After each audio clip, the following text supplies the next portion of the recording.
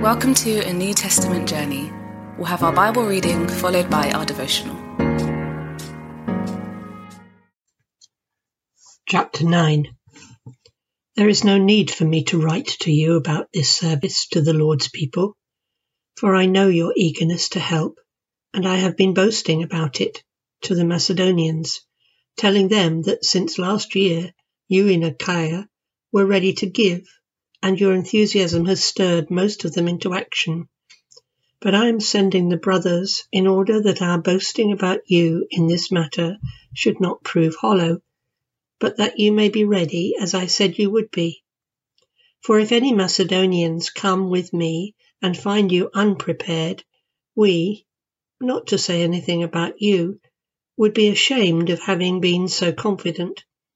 So I thought it necessary to urge the brothers to visit you in advance and finish the arrangements for the generous gift you have promised. Then it will be ready as a generous gift, not as one grudgingly given.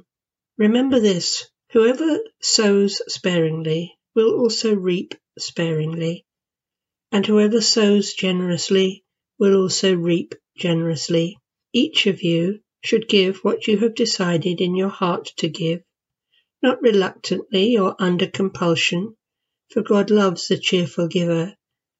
And God is able to bless you abundantly, so that in all things at all times, having all that you need, you will abound in every good work.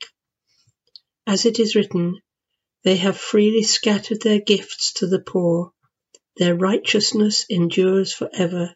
Now he who supplies seed to the sower and bread for food will also supply and increase your store of seed, and will enlarge the harvest of your righteousness.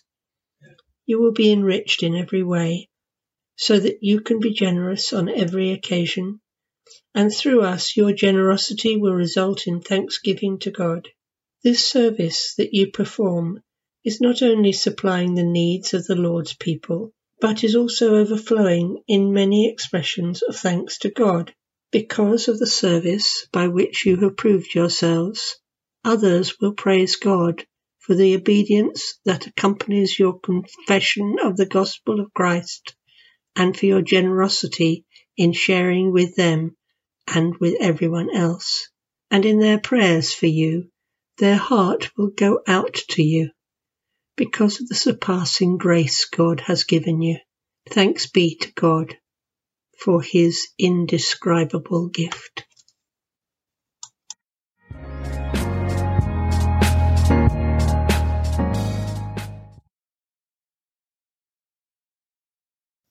Like the football coach who calls you over to him when you've missed a goal, Paul keeps on preaching about giving.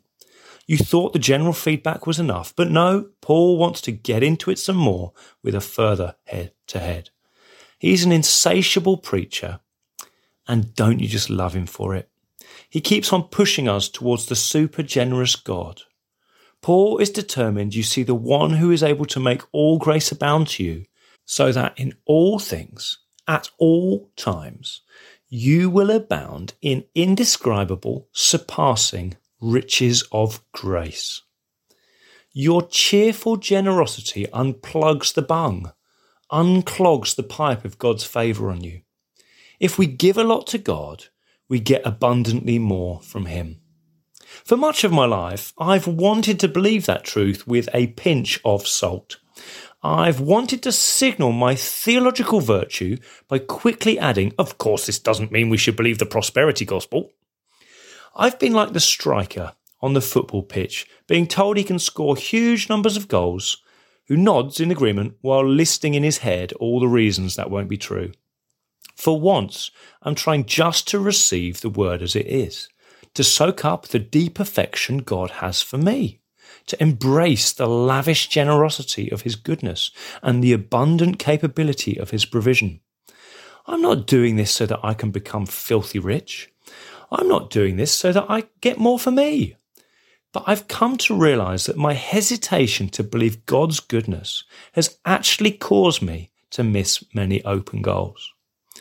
And the whole team benefits when people score open goals.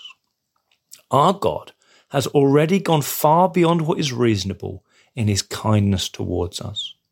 Our God is unchanging in his affections and abounding in his kindness. Why can't we just lean on that for a bit? Paul leant on that a whole lot. Without a caveat or a clarifying comment, Paul heaps hyperbole on hyperbole about how much God wants to give us.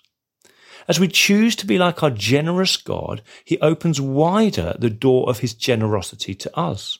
A virtuous circle begins. We give and he gives. We rejoice in giving to him and he rejoices in giving to us.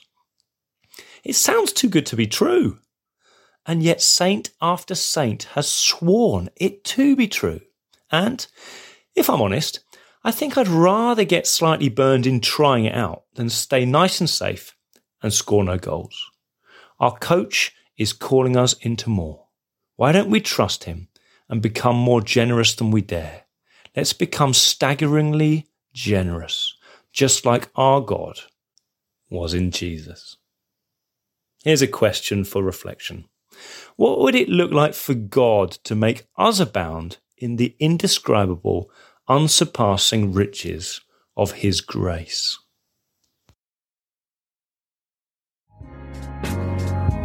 We pray God's word bears fruit in your life. For all the information about the New Testament journey, head to www.anewtestamentjourney.net.